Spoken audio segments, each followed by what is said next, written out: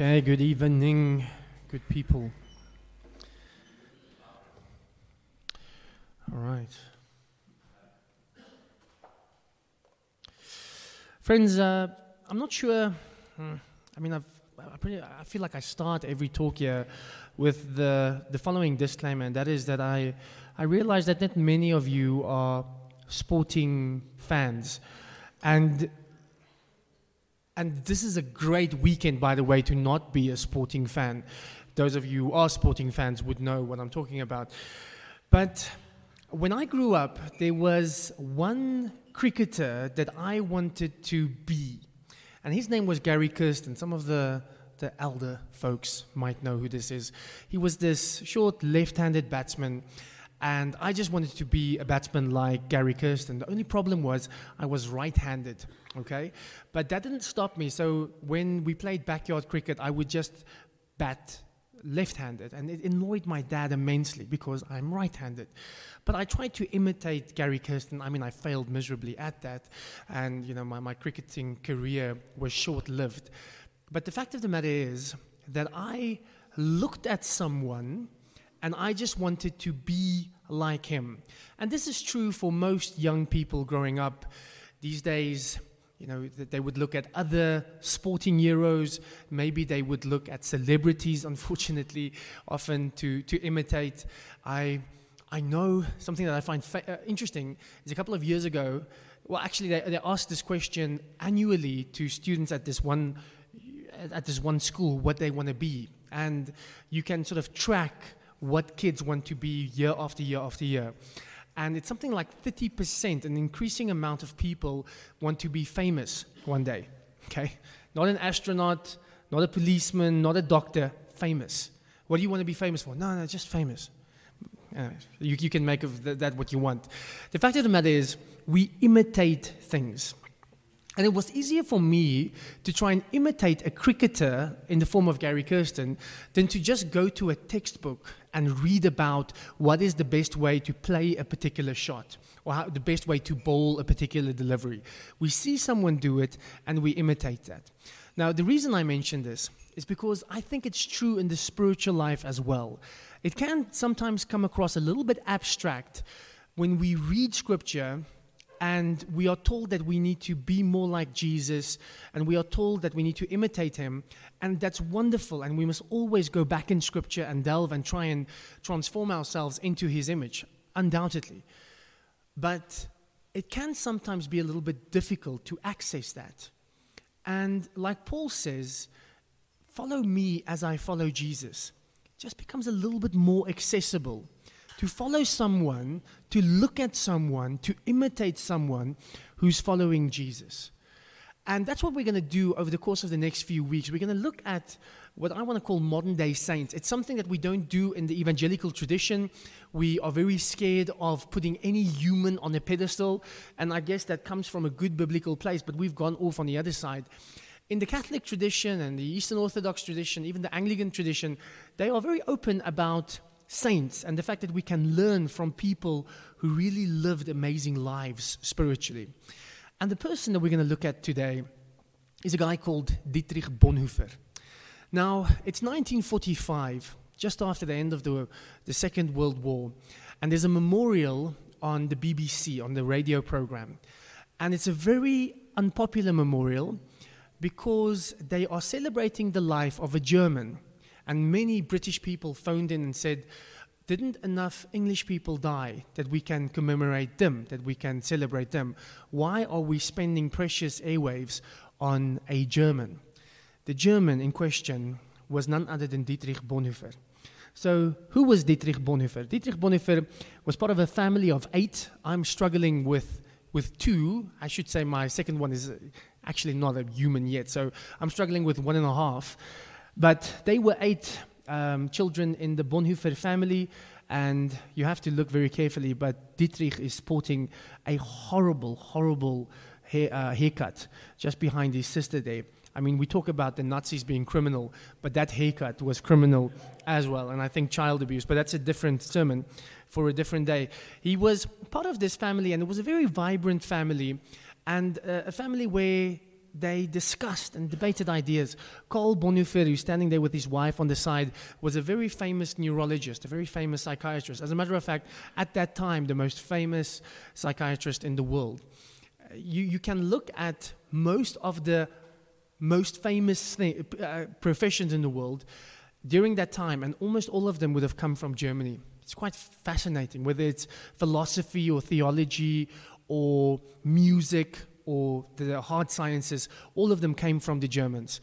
And then from this brilliant society, from this very talented society, you had the most totalitarian regime that the world has probably ever seen. Again, a sermon for a different day. So Karl Bonhoeffer, he is a psychiatrist and he's got 8 kids. Karl Bonhoeffer, however, is an agnostic. He's not a Christian, but he encourages everyone in his family to, pursue their own ideas and beliefs. So again, I think it was a very healthy way of growing up in the first part of the 20th century. The whole family actually was one of those families that I think are quite annoying. I wouldn't have liked them because everybody was just an overachiever. You had one became a famous chemist and apparently helped Einstein split the atom, which is no small feat. And then there was another guy, Klaus Bonhoeffer, who was a famous lawyer, and everybody just came with so much pedigree. But at the age of 13, young Dietrich Bonhoeffer decided that he wants to become a theologian. This really annoyed his family. They weren't upset, but they tried to dissuade him from this career. They said, "Oh, come on, man, you're so talented." At that stage, he was a very talented pianist, very talented musician. Don't you want to do something else? But he's a very stubborn young chap. He says, "No, I really want to become a theologian." And they say, "But it's a dead profession." And he says, "Well, I'll change it." And he decides to pursue this life of theology, and he gains his PhD at the age of 21. At the age of 21, he's got a PhD, and a couple of years later, he gets his second PhD, I think before his 25th or 26th birthday. I know it's annoying. He had to get a second PhD because in Germany at that time, the only way that you were able to lecture in a university is if you have two PhDs, not just one, the Germans, right? And during this time, he's already, committed to church and trying to teach Sunday school. And we've got this wonderful photo of him with his confirmation class, where he's got these young boys that he invited to the estate, where he was just fellowshipping with them and really taking the life of faith seriously. And then, in 1930, he accepts a postdoc opportunity, that is to sort of further himself as an academic at Union Theological Seminary in New York. So he goes from Germany, takes the boat, and he goes to New York. And in New York, he writes a lot. He writes back and he says, the theology and the discussion in the church is so dull and boring. He really found it very, very stupid. And the reason being is that he said you had the liberals on the one side, you had these conservatives on the other side, and they were not talking to each other. They found their identity in being liberal and woke, although I'm sure the word didn't exist back then or didn't mean what it means today.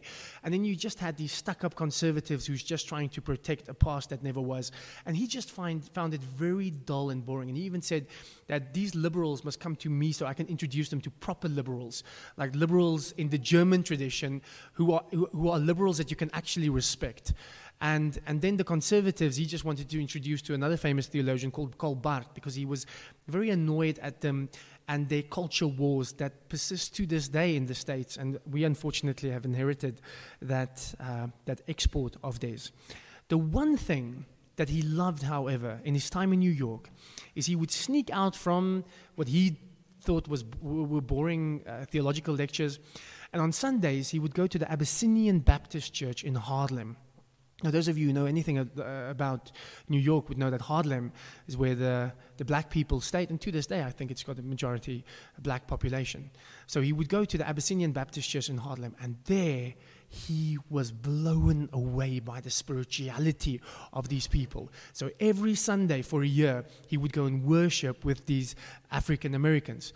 That's weird, friends. You've got a white German in 1930 worshiping with African Americans Sunday after Sunday after Sunday. And he was just completely mesmerized by their music and their spirituality.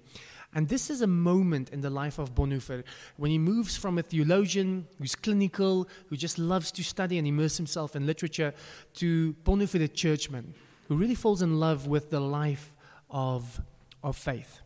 Eventually, he comes back. He teaches a little bit at the University of Berlin, if I'm not mistaken. But then in 1933, something happens in Germany. Can anybody tell me what happened in 1933? There we go. Hitler comes to power. Hitler becomes Chancellor of Germany. And, I mean, it was on the cards for a while, but now he's in charge. And what does Bonhoeffer do? He delivers a radio address on leadership. And he says, Hitler is a form of bad leadership. So what happens? His message is cut off, almost mid-sentence as he's talking about this is the worst possible form of leadership. And from the very beginning, from the very beginning of Hitler's, the very night that he came to power, he becomes an enemy of Hitler, so to speak. So we see there are lovely little anecdotes, and you can see the family that Bonhoeffer found himself in and how it formed the person that he would eventually become. He had a very stubborn grandmother. Most grandmoms are stubborn.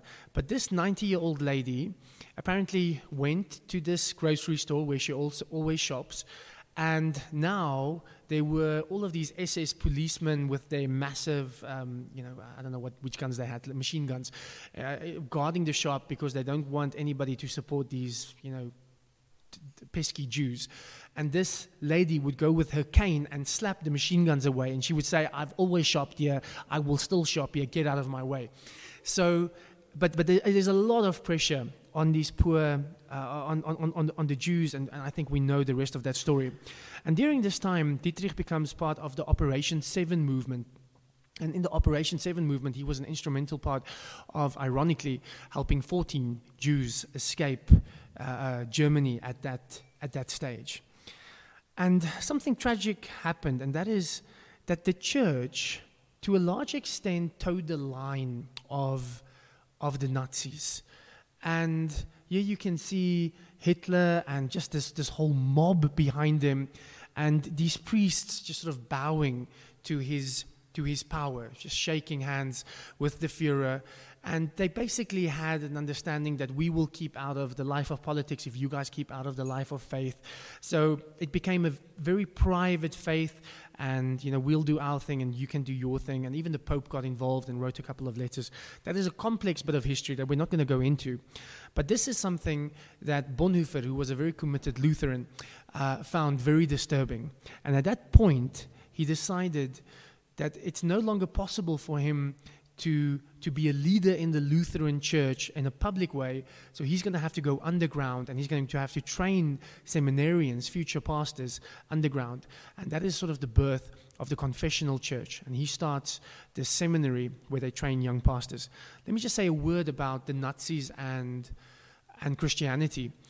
If sometimes I've seen people use it where they say Hitler was a Christian and he's got these quotes on God, and he just talks about Jesus, and it was actually a Christian movement that led to the anti-Semitism of Hitler. But that is just bollocks. So, for example, what theologians call bollocks. If you wanted to become a member of the SS, then Himmler didn't allow you to be a Christian. You weren't allowed to be part of any worship community for obvious reasons, right? And then something else that I found interesting is that they had a whole plan, and two main men, Alfred Rosenberg and another guy called Martin Bormann, they were responsible for the faith of the Reich, how they're going to relate to faith going forward. And we've got the documents of what they planned. They wanted to take Germany back to the pagan Germanic gods. They wanted to serve Odin again, because Christianity is very inconvenient if you're a guy like Hitler. Why? Because the guy who saved us is the suffering servant.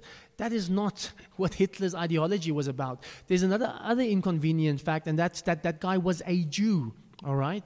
So the whole Old Testament is part of the story. So the Nazis were just going with scissors to the Bible and cutting away everything that they didn't agree with. And you can imagine that there wasn't much left. And so to say that Hitler, when he spoke about God, he meant that he was maybe talking about providence or fate or anything. But his whole regime was very aware of the fact that the ideology of the church and the ideology of the Nazis are not things that are compatible at all. So he moves, this is now Bonhoeffer, and he starts a seminary in Finkenwalde. And I'm trying to pronounce these German words. Unfortunately, we've got Germans here who will correct me. But there you can see Bonhoeffer in the middle on the left, and he leads these young men into the life of the seminary and to train them. And they didn't like him that much for a couple of good reasons. One is Bonhoeffer was a guy who really traveled, and he saw a lot and learned a lot from the African Americans in New York. He also traveled to Rome and learned a lot from the Catholics. So these guys thought that they were just going to read, fancy theology and talk a little bit about that, maybe a Bible study here, maybe a prayer there. But then Bonhoeffer just went full Christian on them, and they had to confess their sins daily to each other. They had to practice time in solitude. He just introduced these spiritual disciplines, and at that stage, to Lutheran seminarians, that was unheard of. So they called him the Pope in a derogatory way back then, because he was just running the show with an iron fist. But it is through the activities at Finkenwalde, at the seminary, that we have the book today called Life Together, which we're actually doing in our book club, where he reflected on what it means to live together in this life of faith. Unfortunately, he realized that soon problems were going to come, and the Gestapo will eventually find the seminary and close it down. And he spent a lot of time with these young men, teaching them that if you want to follow Jesus, it's going to cost you a lot. He spoke a lot about the cost of discipleship, and he tried to prepare them for the tumultuous years that was ahead. And he would reflect with his students on multiple passages.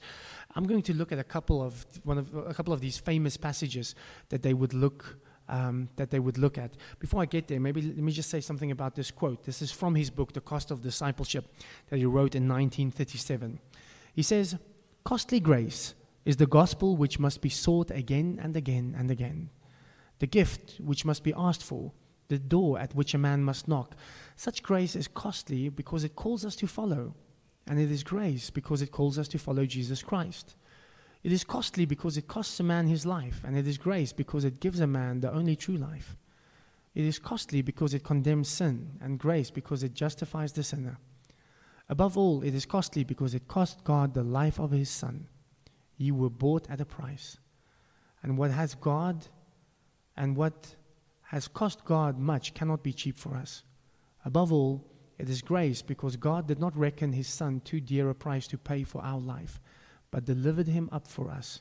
Costly grace is the incarnation of God." This comes from deep reflection. This comes from a guy who realizes that this idea that has unfortunately infiltrated a lot of, I want to say, Protestant churches, broadline evangelical churches, the idea that, God already did everything on the cross, and we're saved by grace. Everything is about grace, grace, grace, grace, grace, grace. And it doesn't cost you anything. This annoyed Bonhoeffer. He said that this cheapens the faith. And we need to reflect on what it costs to follow Jesus. And he trained his seminarians along these lines. He reflected on passages like this. This is from Luke 9:57-62. As they were going along the road, someone said to him, "I will follow you wherever you go." Jesus said to him, "Foxes have holes and birds of the air have nests, but the Son of Man has nowhere to lay his head." To another he said, "Follow me." But he said, "Lord, let me first go and bury my father." And Jesus said to him, "Leave the dead to bury their own dead. But as for you, go and proclaim the kingdom of God." Yet another said, "I will follow you, Lord, but let me first say farewell to those at home." Jesus said to him, "No one who puts his hand to the plow and looks back is fit for the kingdom of God. I want to move on 5 chapters. In Luke 14, we read this. Now great crowds accompanied him, and he turned and said to them, if anyone comes to me and does not hate his own father and mother and wife and children and brothers and sisters, yes, even his own life, he cannot be my disciple. Whoever does not bear his own cross and come after me cannot be my disciple. For which of you desiring to build a tower does not first sit down and count the cost, whether he has enough to complete it? Otherwise, when he has laid the foundation and is not able to finish, all who see it begin to mock him, saying, this man began to build and was not able to finish. Or what king going out to encounter another king in war will not sit down first and deliberate whether he is able with 10,000 men to meet him who comes against him with 20,000? And if not, while the other is yet a great way off, he sends a delegation and asks for terms of peace. So therefore, anyone who does not renounce all that he has cannot be my disciple. These are famous passages, and what needs to happen with famous passages, especially in the church, is we always need to rescue them from familiarity. We've heard them way too many times for them to have any meaning. I've been in the church for a while now. I've been in ministry for a while now. And I've been to many evangelist services. There are many churches where they ask people after every service who wants to give their life to the Lord. I'm not against that. I think they're doing a fantastic job, and it's great when people make a commitment to God. But I do think that we've cheapened it just a little bit. It's just way too easy to give your life to God. And we've maybe glorified this moment in which you've given your life to God. And I say it in quotations because sometimes it's a very sentimental gift. But we do very little about the discipleship part and the cost of discipleship. What Jesus is doing here, and churches would often, I've been at this conference, how many people gave their lives to Jesus at your last service? And please, if you want to give your life to Jesus, we can talk about that. But just notice that Jesus is trying to dissuade people to do it, not persuade them to do it. A couple of people, he's becoming very popular, and he's got a little entourage, and he turns around and he says, this is verse 25. Now a great crowd accompanied him, and he turned and said to them, if anyone comes to me and does not hate his own father and mother and wife and children and brother and sister, yes, even his own life, he cannot be my disciple. Friends, we call that bad marketing, okay? So he's got this massive entourage. People are enjoying him. They are loving his message. And he turns to them and he says, you need to hate everyone if you want to be my disciple. Who's in? I don't think we take what it means to live the life of Jesus. And I'm speaking for myself first and foremost, seriously enough. I think, especially in a place like South Africa, where we've got cultural Christianity, we sort of just go through the motions, right? I can't speak for everyone, but if you grew up as an Afrikaner, it's assumed that you are a Christian. And we are all Christians, maybe with the exception when we lost to Japan in the World Cup. We are mostly Christian. And then it's easy to just be lulled into this idea, yeah, God, that's great. Yeah, Jesus, that's great. But it doesn't cost us anything. I've shared this before, but before 1990, there's this wonderful anecdote, but it comes from the seminaries in Eastern Europe. They would ask their would-be seminarians, their would-be students, when did you come to faith? And if they said any number before 1990, they would immediately accept that person into the seminary. If they said 1992 or 1995 or 1998 or whatever, they would have a follow-up interview with them. Why? Because if you claimed to be a Christian before 1990, there was no advantage into claiming to be a Christian. If you were a Christian, you meant it. Now it's becoming a little bit more popular, and you've got a lot of people claiming the title who are not really living the life. So we need to have follow-up questions. But before that, it wasn't necessary because it cost us something. I think we must be careful in this very Christianized society to not just focus on identifying with Jesus. We need to count the cost as well. He goes on and he talks about in the Luke 9 passage, foxes have holes, but the Son of Man does not have a place to put his head. Now, that's a weird line. Jesus, I will follow you. And then he talks about foxes and their holes. What's going on? He's saying, if you follow me, and you follow me well, chances are that a situation might present itself where you will not have a place to stay. It will impact you materially if you follow me. This is maybe not where we are today, especially in this community, but is it possible for you to follow Jesus, to live an ethical life, to not, do the tenderpreneuring business thing or do something dodgy there, and it costs you materially because you're trying to follow Jesus? I think that's a way of saying yes to Jesus. Foxes have holes, but the Son of Man does not have a place to lay his head. It's following Jesus when it costs you something. It costs you materially. Jesus say it will happen. Later on in the series, we will look at guys like Beyers Naudé. It cost him a hell of a lot. The dead must bury their own dead. Did you guys pick up that bit? Please don't quote it when you're invited to a funeral. It's not a way to get out of funerals. But it is a startling and shocking line nonetheless. I know that Daniel was doing something for Rosh Christi on the Christian and the family.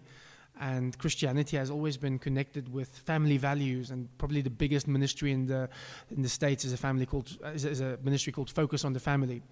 But I promise you, this is not the verse that they've got on the front page of their website. You must hate your father, you must hate your mother, you must renounce these things if you want to follow me. But let's just look at this. Let the dead bury their own dead. I mean, that is a harsh line of Jesus, and he talks about absolute allegiance. But a little bit of background is this. In those days, if you had to bury your parents, maybe our black brothers and sisters can relate more to this than whiteys. When we have a funeral, we want to have that done in about 3 hours max.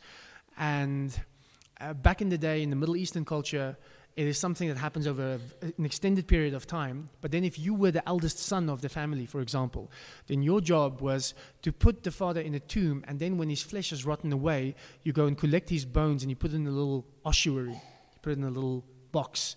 And that takes a year or more, that whole process.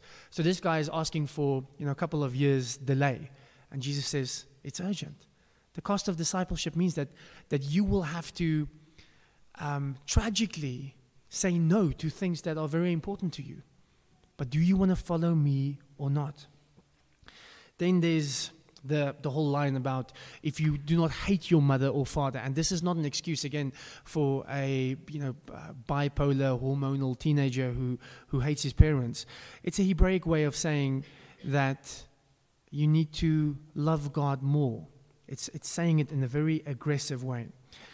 And friends, then there's that line about bearing your cross. Now, I find it so funny how we use that line. We all have our crosses to bear. And, when I wash the dishes and somebody say, hey, what's going on? I just have my cross to bear. I need to wash the dishes. In the first century, it wasn't a figure of speech to bear your cross. If you were walking with a cross, it meant one thing. You are going to die. You are going to die at the hands of the Roman Empire. So when Jesus invites people to come and die, to bear their cross, it had a very literal meaning. Will you follow him or not? Two things that I find relatable is the analogy that we get in this Luke 14 one. Analogies, I should say. He talks about who starts by building a building, and then he's got a massive foundation, and maybe he goes up all the way, and then he stops halfway. People will walk by that thing and mock this person who had these elaborate ideas and plans. And it's so relatable because I live very close to Ilardes Park, where you've got this Share Max building. I'm not sure if any of you know about the Share Max building. This mall that's just standing there. Nobody's allowed to go in. It's not finished. It's multi-million rands, and it's just this monument to corruption and people who didn't see something through. But something that's slightly more relatable if you're a kid growing up, you've got so much holiday, and you're always trying to figure out what to do with your holiday. And I was one of those guys who decided at one point I wanted to start a chicken farm. All right, that sounded like a good idea. So I went into my parents' garage and I found all sorts of materials that I thought looked chickenish. And I started to construct this massive shed for my chicken farming. Even had a logo designed. By that I mean I spray painted something against the chicken shed. And I acquired chicks, and then I heard that you need to keep them warm in the winter, so I acquired all of this merchandise, and all of them died, except one. And that chicken became a pet in the house. Not a very popular pet. We called him Huner, and the neighbors complained, and eventually my gardener was happy to go home with him. But the fact of the matter is that if you came to our house, and I'm not sure if it's still there, but if you came years after my very short-lived venture in the poultry business, then somebody would say, "Oh, Erica, your garden looks lovely. What is that monstrosity there at the back?" And then she would say, "That is my youngest born short-lived business venture." And it became a monument to my lack of commitment. And by the way, if you walk in our backyard, you will find many monuments to my lack of commitment. Things that I think, oh, we need to do this. And you guys have your own versions of it. It might be gym membership or something along those lines. The fact of the matter is that it's easy for us to be very excited in the beginning. Yes, I'm going to follow Jesus. Yes, I'm giving my heart to God. Yes, we are going full steam ahead. And then after a while, all of those lofty promises and all of those lofty commitments falls very flat. We need to ask ourselves, is that what we are doing? You know, I've got many people who are on fire for Jesus, and they come and they say, "Oh no, I really want to follow God." And you know what? It's wonderful. And they've often asked me, can they share their testimony because this happened this weekend? And maybe I'm a tad cynical, and if I am, then I have to repent of that. But often I say, let's talk in a week. Let's talk in a month. I would love your testimony. It would be wonderful.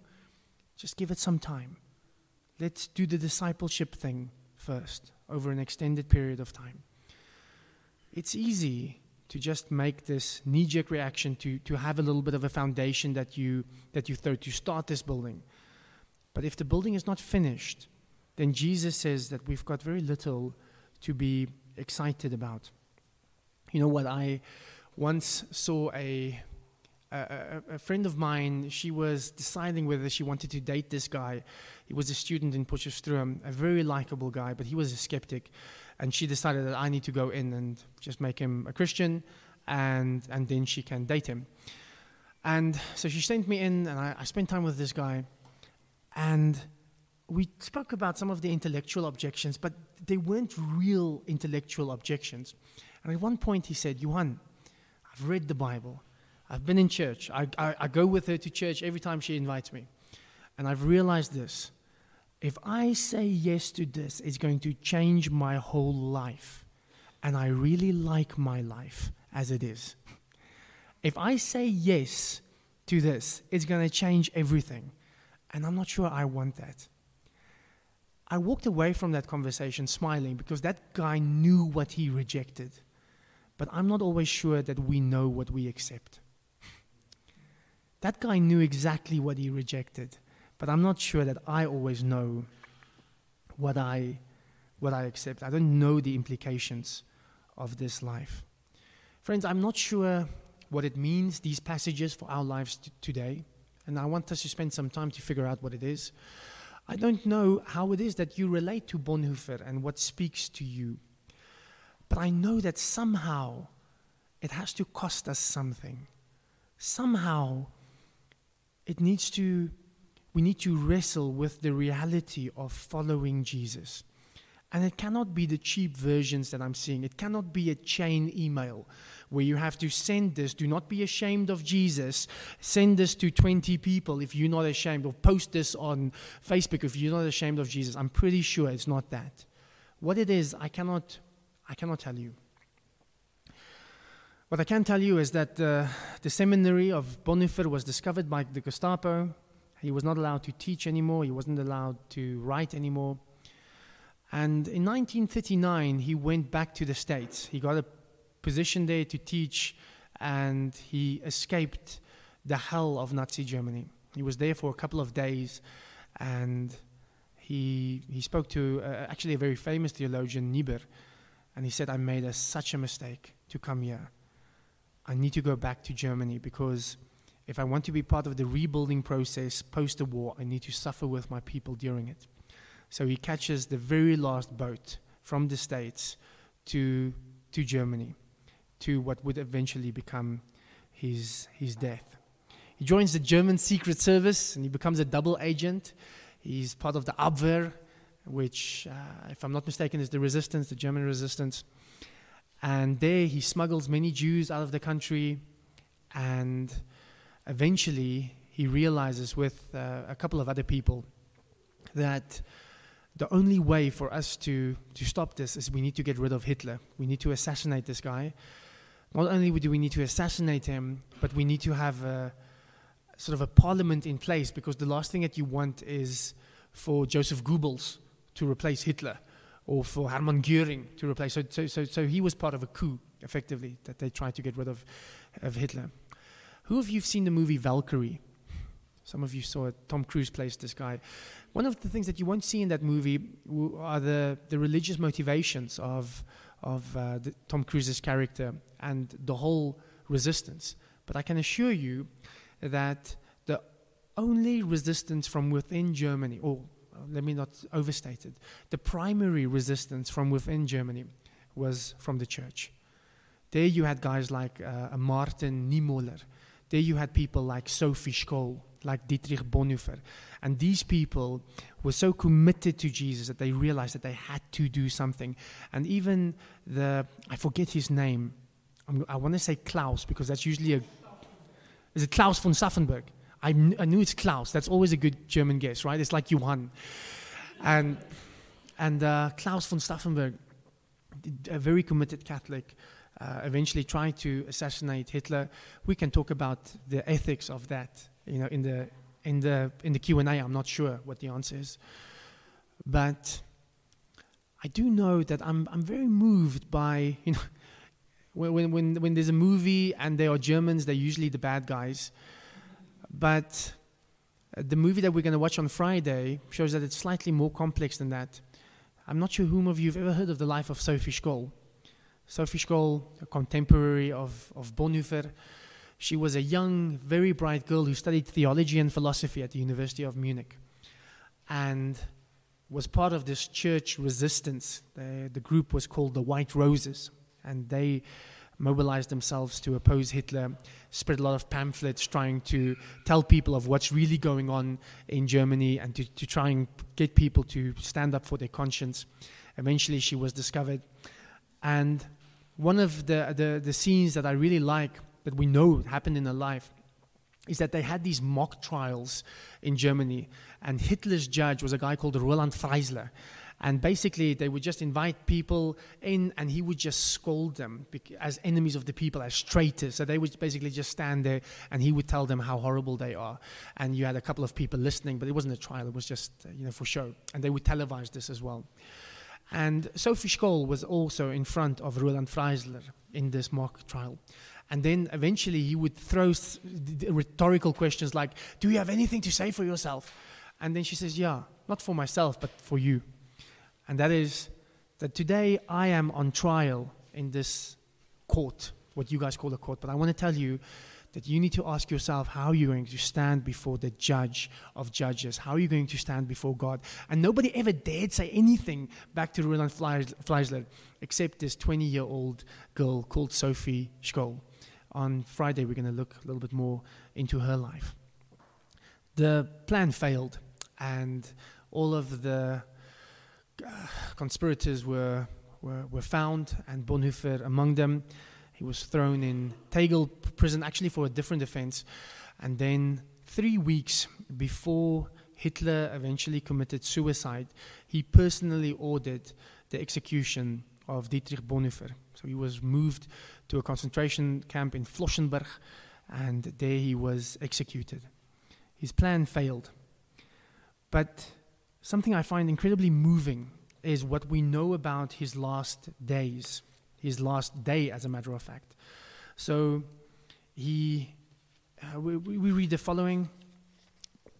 On Bonhoeffer's last day, a couple of friends, some of them didn't get the death penalty, some of them, but all of them political prisoners. They say the following about him. They say, "He spoke to us in a manner which reached the hearts of all." So he was doing a service just before he was about to be killed. Finding just the right words to express the spirit of our imprisonment and the thoughts and resolutions which it had brought. He had hardly finished his last prayer when the door opened and two evil-looking men in civilian clothes came and said, "Prisoner Bonhoeffer, get ready to come with us." Those words, "come with us," for all prisoners, they had come to mean one thing only, the scaffold. We bade him goodbye. He drew me aside. "This is the end," he said. "For me, the beginning of life." A couple of years later, we found a memoir of a Dr. Fischer Hulström, who was the doctor at Flossenburg. And he wrote in his diary just this person that he met called Pastor Bonhoeffer. And he didn't know that this guy was a famous theologian. He didn't know why he was killed or why he was imprisoned in the first place. But he wrote the following about Bonhoeffer. He says, "On the morning of that day, between 5 and 6 o'clock, the prisoners, among them Admiral Canaris, General Oster, General Thomas, were taken from their cells, and the verdict of the court-martial read out to them. Through the half-open door in one room of the huts, I saw Pastor Bonhoeffer, before taking off his prison garb, kneeling on the floor, praying fervently to his God. I was most deeply moved by the way this lovable man prayed, so devout and so certain that God heard his prayer. At the place of execution, he again said a short prayer and then climbed the steps to the gallows, brave and composed. His death ensued after a few seconds. In the almost 50 years that I worked as a doctor, I have hardly ever seen a man die so entirely submissive to the will of God." I want to just look at a quick depiction of his death in a movie called Agent of Grace. Just wanted us to look at the execution scene, or just prior to the execution scene.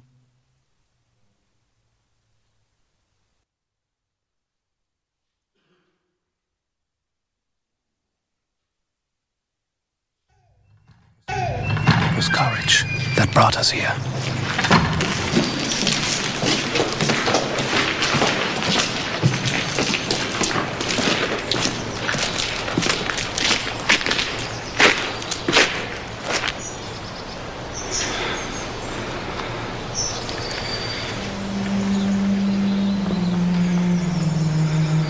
Prisoner stripped.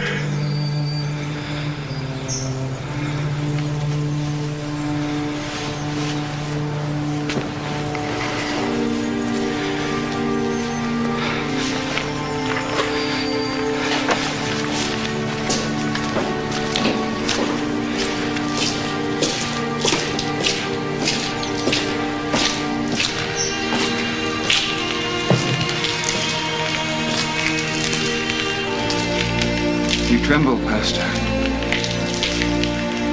Afraid? I'm cold. So, this is the end. No.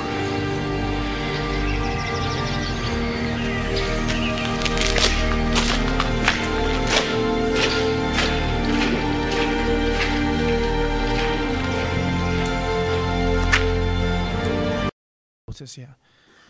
And this Gestapo agent comes to him and he says, you are trembling, Pastor. And he says, I'm cold. And then he says, so this is the end.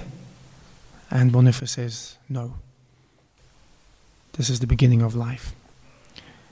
Friends, I don't know what this means to you guys today. Don't know what it means for us to reflect on Jesus' command to follow him, the cost of discipleship. I'm not sure what reflecting on the life of Dietrich Bonhoeffer, how it speaks to each of us. But what I do want to allow now is just a couple of moments silence to try and listen to God. Figure out where it is that you have maybe been lulled into a false cultural Christianity where you are just going with the stream. Maybe there's something, and I'm sure there are many things, where that we can identify, that we can follow Jesus, that it's really going to cost us something. Let's spend a few seconds in silence, and then I will pray for us.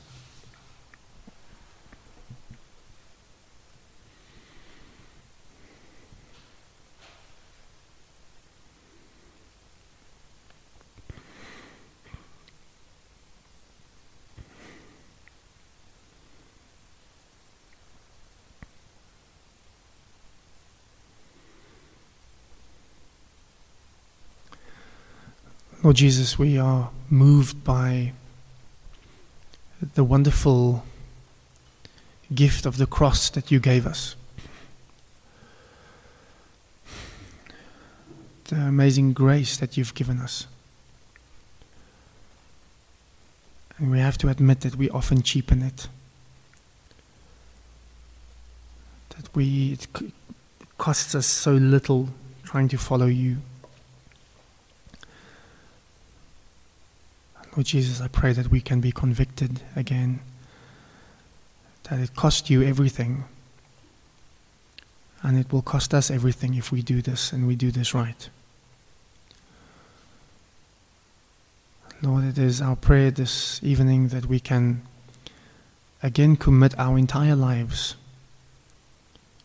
our relationships, our grudges, our bad habits, our finances, our time. We want to give it to you, dedicate it to you, and remind ourselves that ultimately it all belongs to you. Lord Jesus, we pray that we can live brave lives. We pray that we can be shaped more into your likeness. We're not living under a totalitarian state, but there are so many ways in which we compromise on a daily basis. So many ways in which we are not following you.